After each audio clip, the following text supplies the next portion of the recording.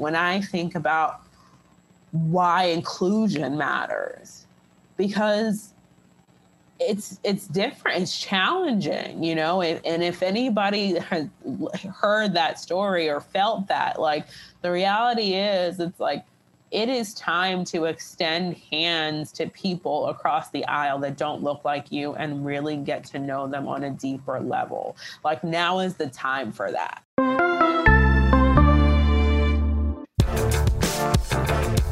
You're listening to the Pharmacy Podcast Network.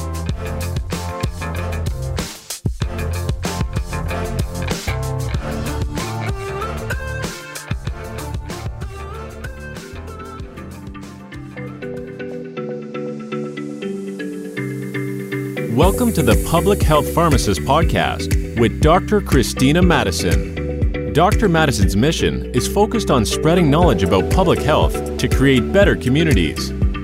The Public Health Pharmacist is a member of the Pharmacy Podcast Network.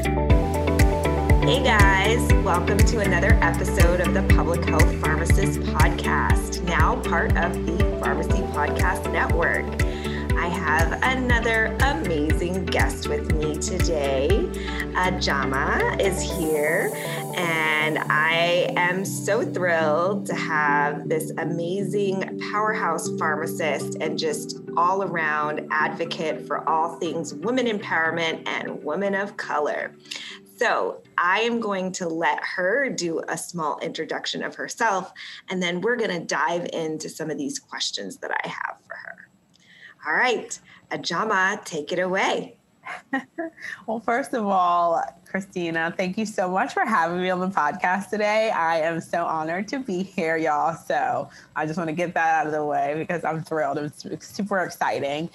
So my name is Ajama. I am a pharmacist. I currently work at a large academic medical center in New York City.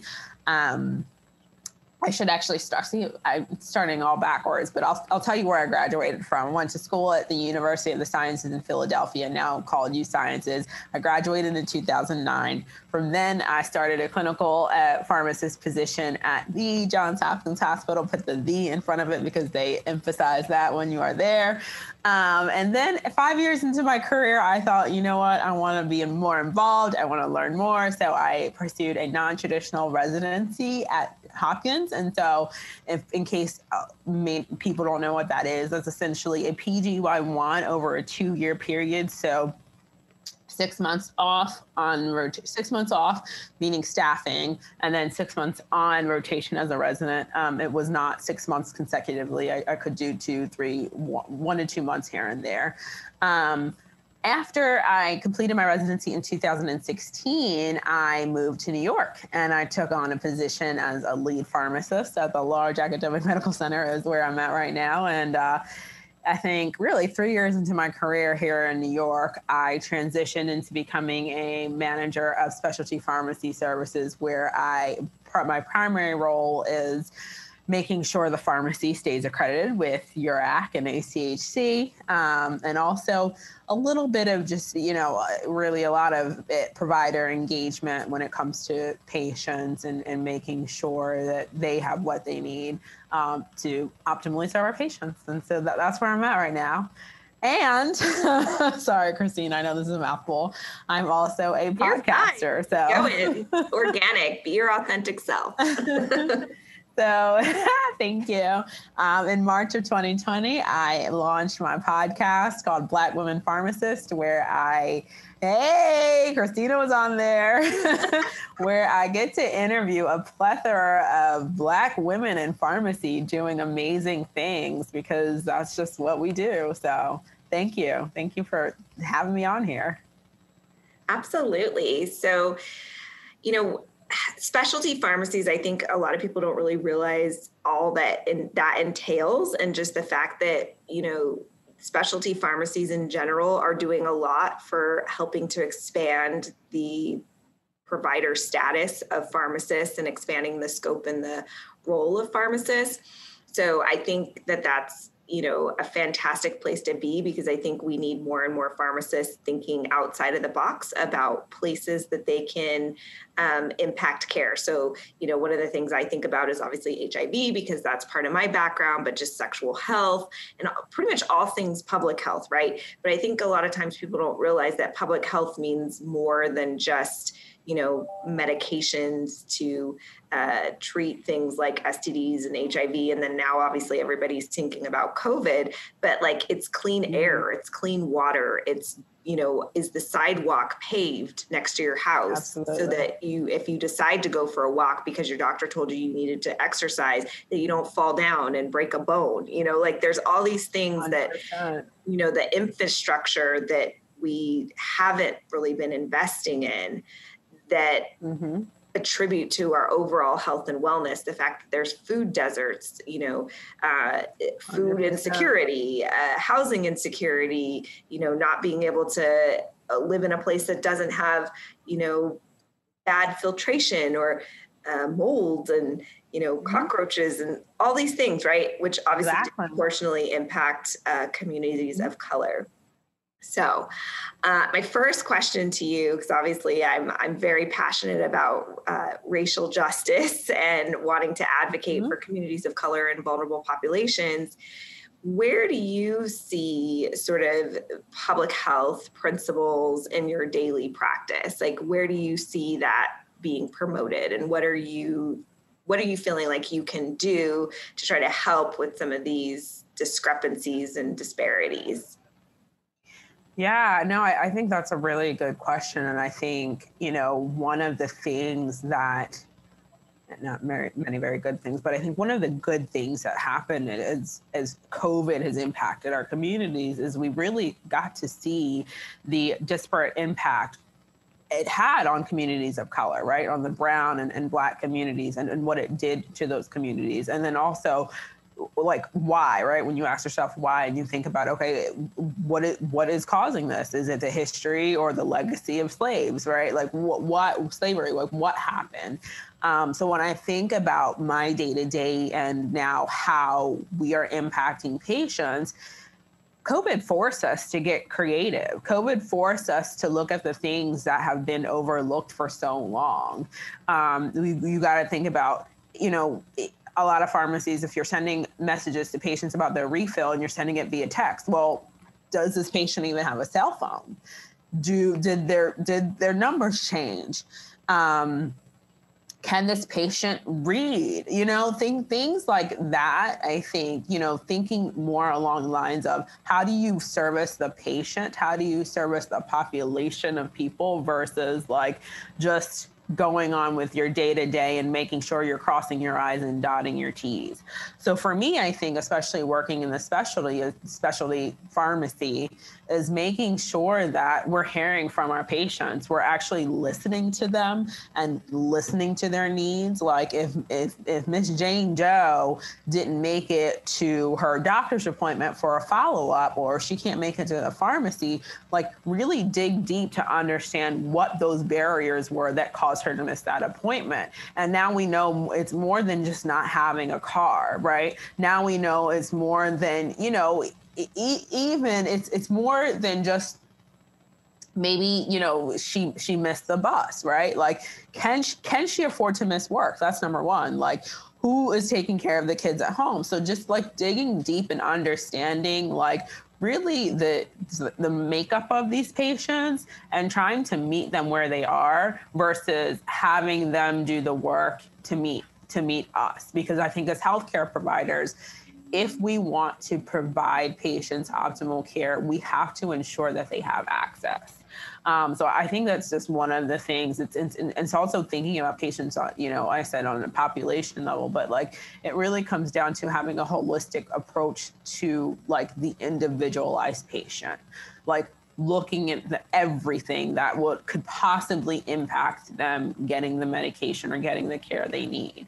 I know that answer is a little long-winded, but I'm just like, I'm so passionate about that because it's important. And I think that we fail our patients when we don't really take the time to get to know them and get to know what the barriers are to getting them the best health care they need. I completely agree with you. I think that oftentimes, we're so quick to blame the patient for their situation and not realizing that those barriers are really unsurmountable, right? That the fact that you don't have transportation, it may not be just that you don't have transportation, but maybe you don't have anybody to watch your children so that you can leave. Mm-hmm. And then when you do leave, the only time you can get somewhere is because you need to get to work. So all of those things have kind of just been blown up by the pandemic, right? Because now we're trying to do telehealth. Yeah. But, even with telehealth and, trying to get kids, doing virtual learning, we realized that there were these whole pockets of people that didn't have bandwidth or, digital service resources. Like maybe they only had one computer in their whole house and maybe somebody else was needing it for their job, right? If they did have the luxury of being able to work from home. Or, maybe they don't live in an area that has enough broadband that they can actually get internet access that is fast enough that they can do things online. Or they don't have a smartphone, so they can't use their smartphone. So like all of these things have really been shown to light, right, because of the pandemic. So I think there are definitely good, bad, and some real ugly things that have happened from the pandemic. But, I'm glad to see that it sounds like you have pivoted, just like everyone else has, to try to make the best of the situation. With that being said, can you talk, obviously living in New York City, which is, was the epicenter of the COVID-19 outbreak at the very beginning of the pandemic. Can you share with us, how things have changed for you personally within your practice, as well as just how you're going about your day-to-day, being that you were living in an area that was so directly impacted by the pandemic and was really the face of the pandemic for so long?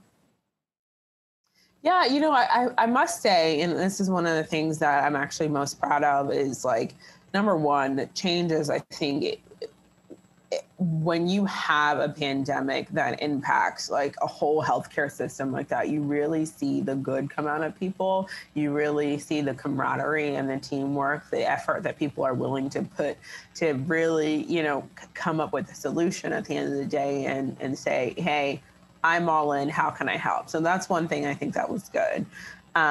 It's certainly one of the things, and part of most of my role actually is dealing with accreditation and regulatory items. So I'm not involved in direct patient care. But what I did note was that when it did come time to like switch up and make a change and do something else or have to volunteer to do this, or if I had to do like remote order verification for a different hospital, we have like 10 different hospitals within the health system, I was willing to do that. So I think just having that mentality that it's a team effort and it's a team approach in order to combat this, horrific disease is one of the things that I pride myself in most, and thinking about also the work that the team on the ground have done. Like, honestly, I don't really deserve any type of recognition. It's really the technicians and the pharmacists that are there day in, day out, that, when it came time, specifically in the specialty pharmacy, when we're dealing with our inventory, right? And when it came time to really, I think they had passed some type of legislation that patients were allowed to now have like 60 to 90 day refills. And so when you think about the inventory, you need enough inventory to be able to like service the patients and mail their prescriptions out. And unfortunately at the time, our wholesaler decided that it was, because they wanted to have enough for the other hospitals in the area, they were allocating supply based on what you previously had, maybe the month before. And so that's not going to work when you're dealing with COVID and patients are really scared and they are afraid that they might not get their medications. And so I think just watching people like be calm in the face of adversity, I think that was something that I think is commendable and is admirable, because that's when people really show you who they are. And I think I want to really give a shout out to the team in New York, because I didn't see people break down. I saw them rise to the occasion and do what they had to do. I didn't really hear much complaining about, oh, we have to do this, we had to do that. No, they were just so pliable. They were willing to go above and beyond. And I think when you think about it, it's beautiful, because the patients became the center. They became the focus, and as they always should be.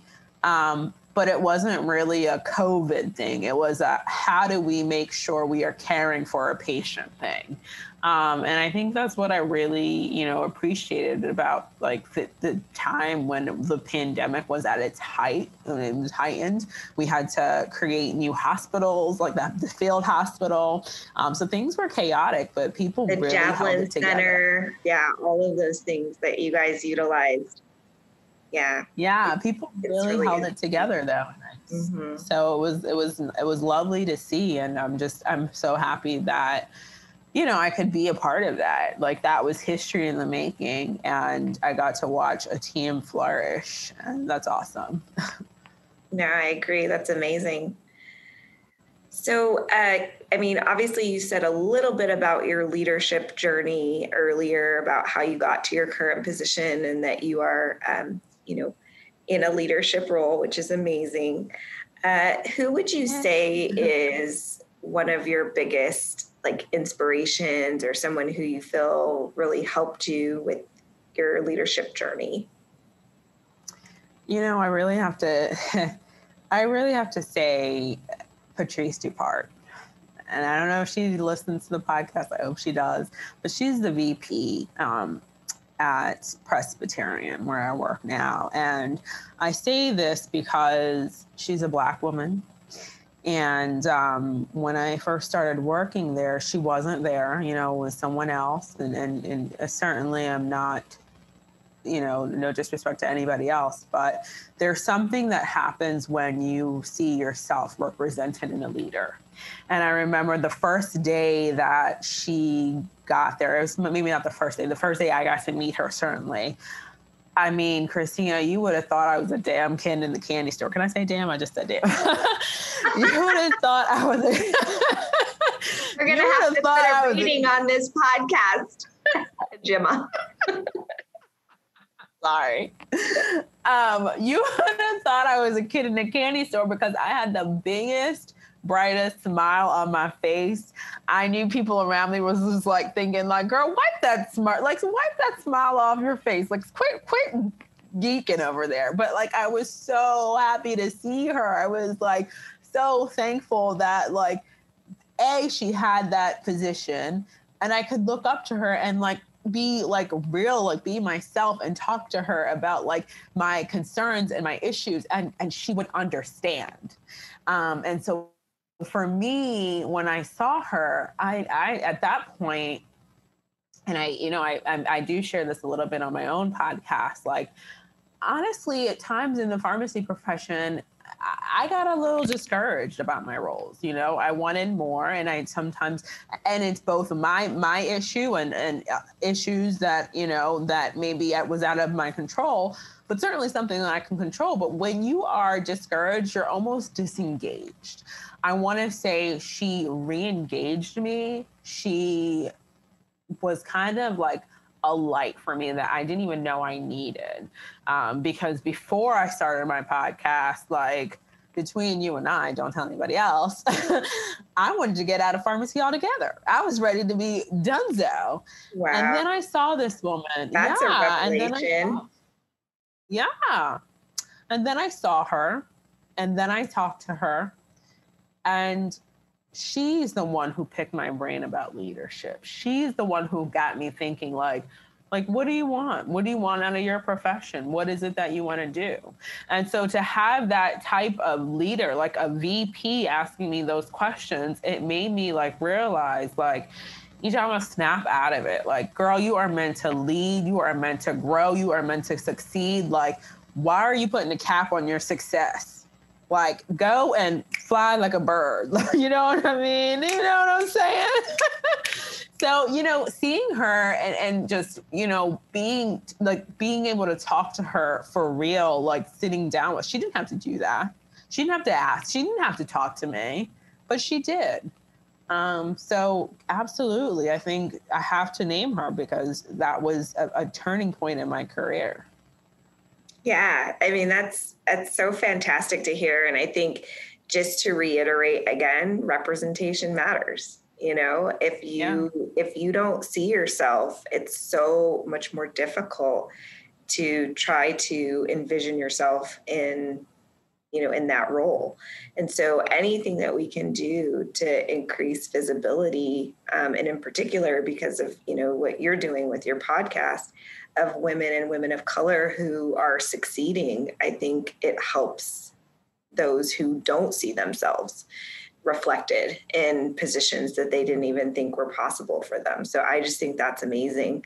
And I love that she reinvigorated you. And I wonder, you know, with that comment that you made about, you know, thinking about getting out of the profession, I wonder how many people we've lost because they felt like they were, you know, disengaged and how they didn't see themselves, you know, advancing. And I wonder how many people, good people, we've lost because of that.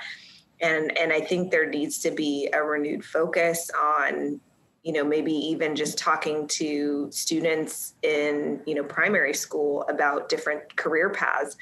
And oftentimes I'll talk to, you know, younger people and they're like, oh, I didn't even know pharmacy was even something I could even think about going into because it wasn't an option to them. It was never presented to them as being an option. Exactly. You know, so until we can really start fostering those relationships early on, I think we're going to continue to struggle to see ourselves reflected in leadership positions or even positions 100%.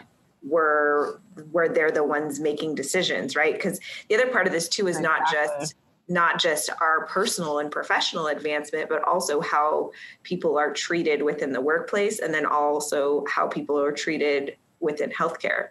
Because if you're and then this is actually something that I've realized while I've been doing media, right? So like, I didn't realize I was this oddball unicorn in the, you know, in the span of like, you know, doing media appearances, right? So like I am, you know, I'm a healthcare professional, but I didn't know that there was such a lack of representation as far as like Black women, and then also medical experts, there's very few, right? And so I had a colleague of mine asked me to come on as a guest speaker for hers. She teaches a journalism course.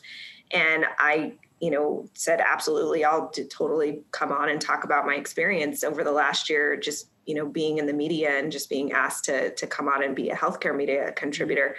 And I had no idea how challenging it was for journalists, and even just having a person of color in a leadership position, how that actually changes how the story is framed. And it's like, how are we going to, like, if we're not the ones telling our story and someone else is, do you really think that the real facts are going to come out? And that just like it blew 100%. Me away. And I just was like, I mean, and then thinking about that relating to healthcare, if the physician or the healthcare provider doesn't look and sound like me, how much am I going to take their recommendations? 100%. I mean, you hit the nail on the head. Like, the reality is, when there's an understanding of the person sitting, and this goes back to a lot of things, but when you can understand the person that is across the aisle from you, right, then it makes the communication so much easier. It makes that part of like, it takes the pressure off, right? You can be forthcoming, you can be open. And I think when you go back and when you said, how many people have we lost because maybe they didn't see themselves? Like, that is the reality. Like, you got to think about it. Like, and that's what how many people have taken themselves out of the game because they didn't think it was possible for them to win. Right. And so that's what I think about all the time. That is how I decided to come up with my podcast, because Christine, I was going to take myself out the game. I was going to throw myself in another game. You know what I mean? But that is so important to think about, because we should be the ones telling our story. And the reality is, right now, the face of pharmacy still has a long way to go. We still have a long way to make. We have strides to go when you think about who is really taking up the seats at those leadership tables, who is really making the decisions. And so I think, that's why, and we can talk about this later, but that's when you think of allyship, that's why that's so important, because you need people who are leading the way to be able to extend a hand to you and extend a hand out and say, hey, I got you. Come share your own story. Hey, I'm requesting your presence here so that you can bring your value to the table, because not because we want to hear your value. Your value is necessary in order for us to grow and thrive as an organization and grow and thrive as human beings, period. And so I think when I just think about my own experiences, that it was a complete game changer for me. Completely shifted my own perspective of what I could potentially become. And I think it's important. And you're right. We should be going into the elementary schools. We should be talking to the middle schoolers. We should be talking to the high schoolers. We should be showing them all of the options that they have, because for so long they weren't exposed to that. So yeah, I think that's just so important. Yeah. And again, I think, kind of going back to the thought process of, the representation side, I think a lot of times, we're waiting to be invited because we think that there's a seat for us at the table, but oftentimes that seat isn't there because they didn't think that it was needed. And so understanding that if you don't see the seat at the table and you haven't been invited, maybe you need to pull your chair up, Girl, say it. And I feel like, again, part of the reason why I feel like I've had success is partially because of my naivete, right? So I am a typical only child that is very much like, I'm not going to say that I'm selfish, because I don't think I'm selfish, but I am very much, when I think of things, I just think about like, well, there's a problem, here's a solution, right? Like, I don't think about, who came before me, because I've always been the only, right? Like, I've been an only. So it's that trailblazer side of me has never been an issue. And I'm not afraid. I'm not afraid to try new things. I'm not afraid to, step into the room that nobody told me I was okay to go in, And so it's been really interesting to see people ask me like, well, how did you do this? Or how did you do that? And it's like, almost like because of that naivete and because of that just like leap of faith mentality, I didn't let all the baggage of nobody going before me let me not want to do the thing that I wanted to do. Right. So, I got asked to do one media appearance and I liked it. And I'm like, I want to do this again. So I created the space to make it happen. Right. And now I keep getting people asking me, well, how'd you get into that? And I'm like, I asked. Like, how many times in life have we not done something? And if we had just asked the question, we could have been invited or we could have been included. Right. Like, and I feel like I'm like, and part of that is also seeing yourself reflected. Right. So you never asked the question because you never saw yourself there. And when you saw yourself there, you asked the question. Right. Yeah. And I think too, it's twofold, right? Because I don't consider myself a quiet or shy person or, I'm actually very vocal. I'm open to speaking. I think I'm open to, I saw myself as a go-getter, and I actually still see myself as a go-getter. But I think sometimes what happens is sometimes you feel like you are hitting a brick wall with people over and over and over again. And when you see other people that maybe come in that maybe don't look like you and they are not met with the same brick wall, you start to question. You start to think like, okay, what is it? And obviously, I mean, for me, it boils down to, okay, so why are we different? Like, what's the difference between me, person A, and person B? And oftentimes for me, it was, okay, maybe it's my skin color. As sad as that is to say, it's the reality of it all. And for me, it was kind of like, okay, so how do I handle this? And so when someone is consistently met with a brick wall and they finally get to see the other side, which is kind of what happened when I saw Patrice. It was kind of like, maybe I have a chance to get over this brick wall, because maybe she will understand my plight. Maybe she will get what I'm trying to do here. And I think for me, I think it, maybe it wasn't necessarily that, but maybe it was like twofold, whatever. But my point is, not only should we be pushing boundaries, because that's one part of it, absolutely push boundaries, do what you have to do, but it shouldn't be so hard. It shouldn't be so hard. And I'm not saying they need to make it easy, but it shouldn't be harder than Bobby Sue over there. Do you know what I mean? Like it shouldn't be harder. And so my point is, like, we need to level the playing field. That's just my 2 cents.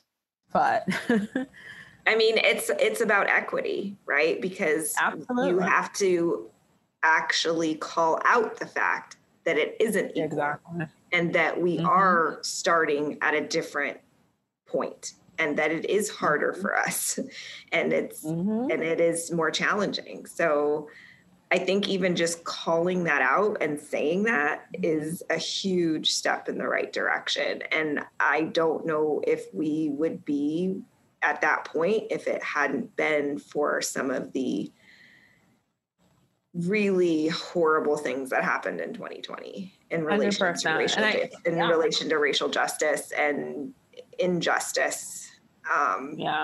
So, yeah. And you got to think about it. Like before we saw all of this, before America really realized or came to its reckoning with racism, remember that my podcast had started the previous year in 2019. I actually started October 2019, Brown Skin Stories, because that's where it started.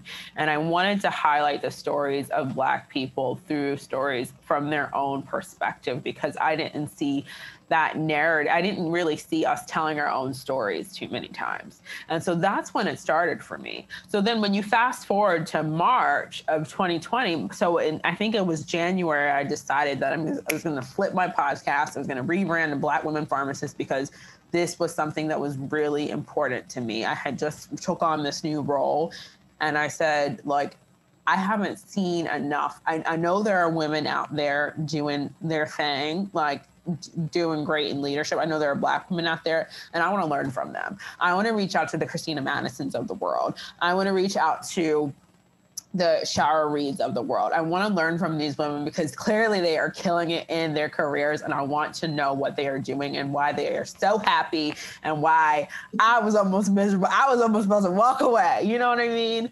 And so you have to think about that, because before America came to this racial, reckoning with racism and the history and the legacy of slavery and structural, racism, like, this was a thing for me, not because America decided to get woke. It was because I was already living it. Like, these were my experiences, honey. I was already a weapon wake since 1985. So, I mean, I'm just saying that was when I was born, guys. But yeah, I think I think we have a ways to go, but I'm so happy that these conversations are being had. I think for too long, these conversations have been happening just amongst the small communities of like Black people, brown people, and some other people that maybe have done the work that understand the history and the impact that racism has had on society totally. So I'm just so thankful that people are open to these conversations. I'm so thankful that we can sit here right now and speak about this. And I'm not afraid. I'm not afraid that I'm like, people are going to look at me and think I'm crazy or like think or gaslight me for my thinking. And actually, can I tell a little bit of a story right now? Absolutely. And then I have a very good question to ask you. Okay. So I don't know if you know about this, but in October of 2020, I did a program. I launched a program with two other pharmacists. Shout out to Kevin Scott and Iman Ahmed. They are amazing. We launched a program called Reaching Residency, and the intent of the program, the aim was to increase the percentage of Black residents in the U.S., right?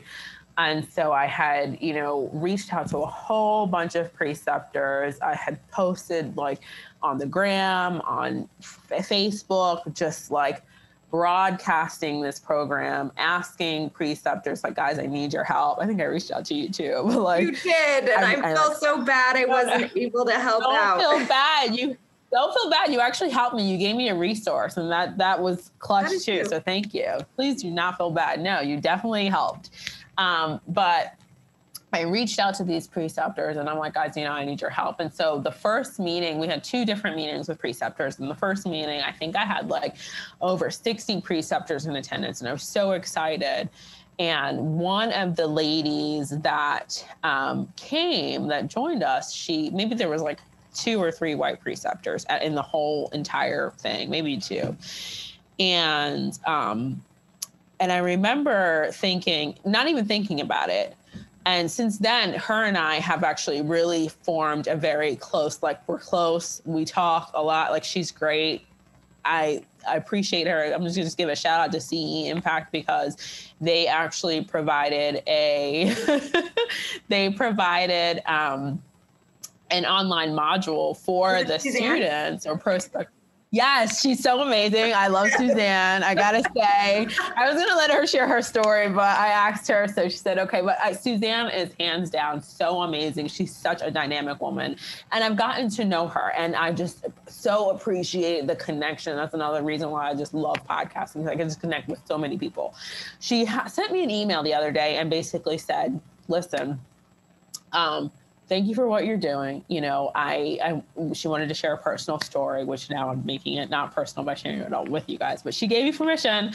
And she said, when she joined us for Reaching Residency, her first thought was she was disappointed because of the lack of, I want to say diversity, but really the lack of like white preceptors or preceptors that were not Black, right? So non-Black preceptors. That was her first thought. And then her second thought was, did she really belong there? Like, was she accepted? Because like now she's like the only one in a sea full of Black people. And so she felt like, do they even want me there? Like, and do I belong? And she said, to be clear, no one made me feel that way, but that's just the way that she felt. And then she came to her realization and said she had to sit with that for a little bit. And I was I almost was in tears when I read her email, because I was like, thank you for sharing that, number one. Like, just her own personal realization of what people go through when they are not the majority. So what minorities go through, what Black women face or Black men face when they are in a room filled with people that don't look like them. And it's not necessarily that people are making them feel unwanted, but it's a feeling that you get. It is like, is this place for me?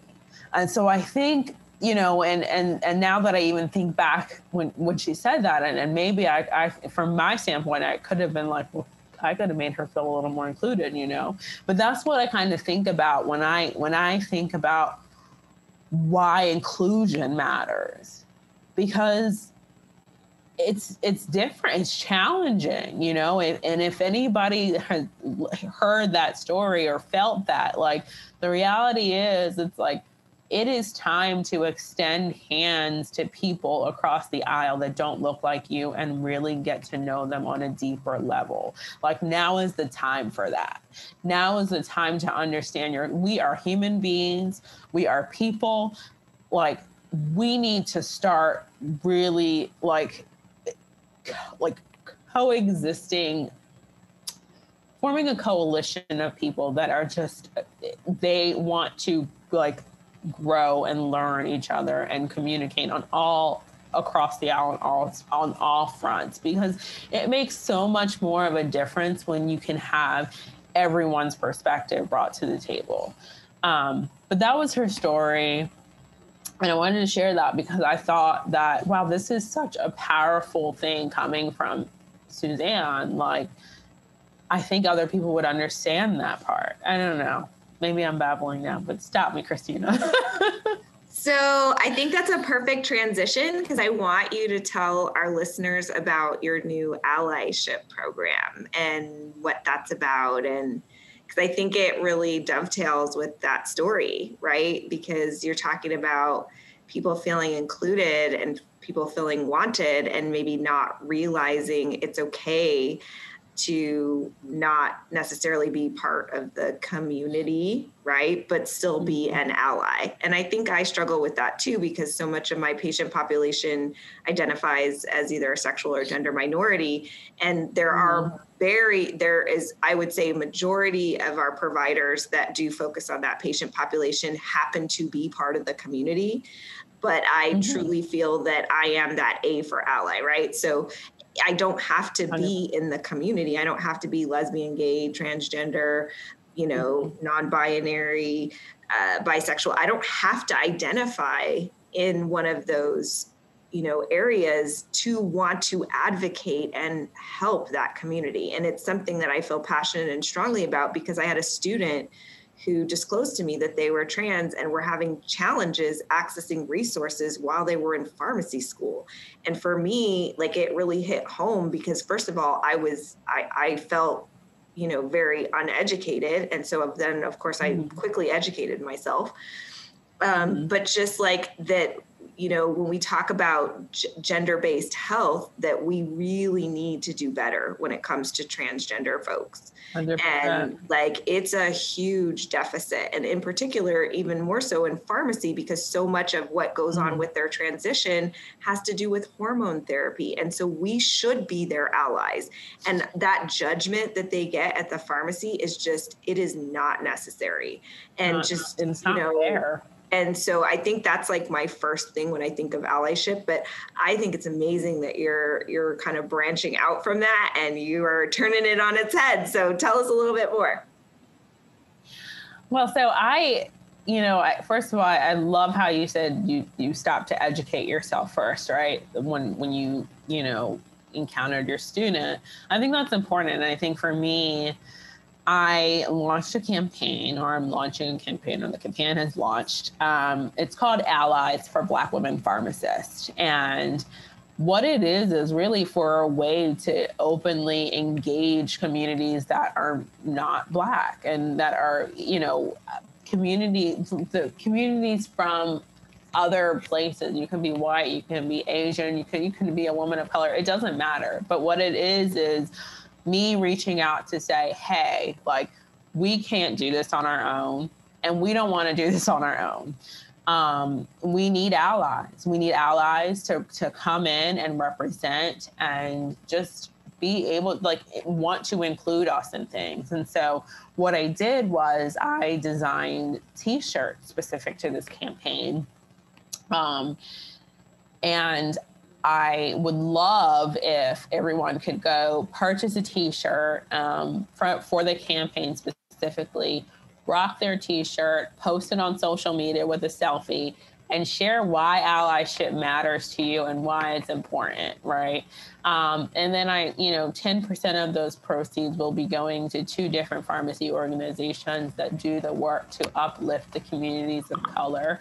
One specifically will be women in pharma, women of color in pharma, and the other one I'm still toggling between, but that will be coming out soon. But the reality is, these are the organizations that are doing the work to invest in the minority community, in the minority pharmacy community. They do the work of mentorship. They do the work of bringing our pharmacy students up and making sure that they have what they need to get to the next level in their profession. And so I think it's important that these larger organizations that have stood in solidarity with us, that have, definitely made statements of really wanting to show up as an ally, have the opportunity to do so through this campaign. So it's just something I'm really excited about. It's like my little baby that I birthed, and I'm so excited for it. I had some of my closest allies that I work with rock the t-shirts, give their statements. And I can't wait to really just continue to make this a movement in pharmacy. I think the time is now. And, I really want this allyship to be normalized in our profession. So I think that's important. Fantastic. So I will definitely include all of that information in the show notes so people can find that.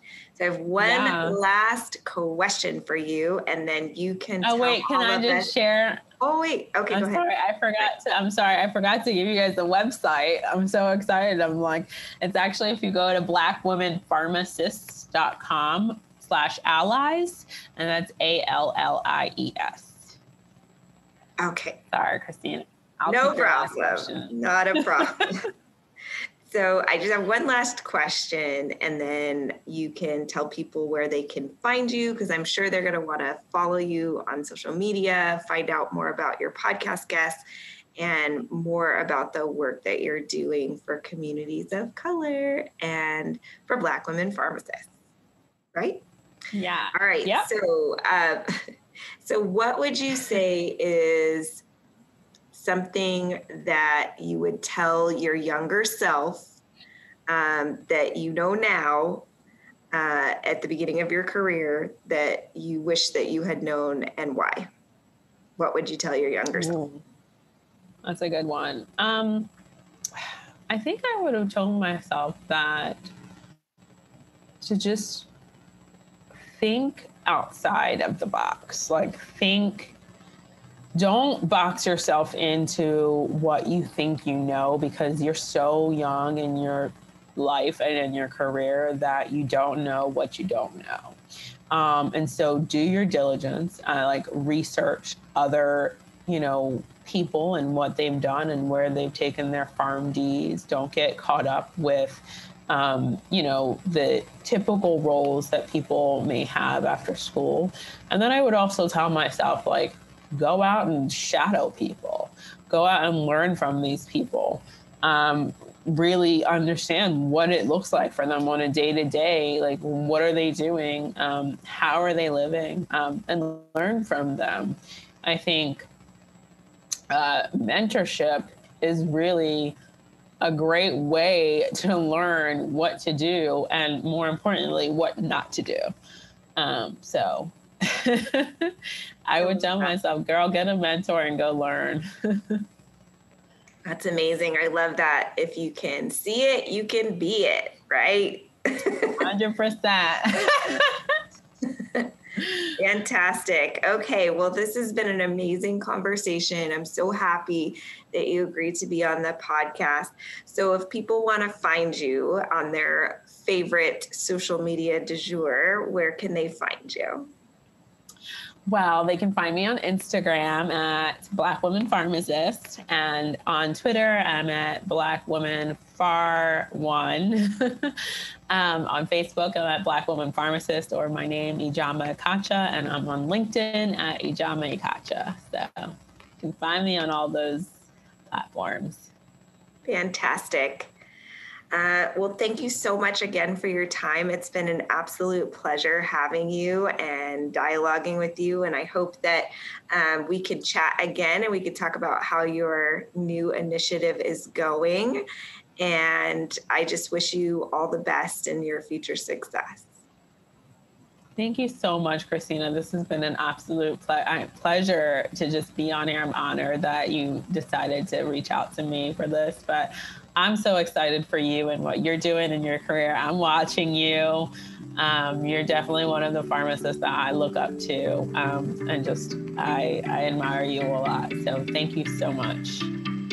Oh, thank you so much for saying that. Your kind words are very heartfelt. Thank you. All right. Okay, well, have a great rest of your day. Time is our most precious asset, and we thank you for spending your time with us and Dr. Madison, the Public Health Pharmacist. Learn more at thepublichealthpharmacist.com.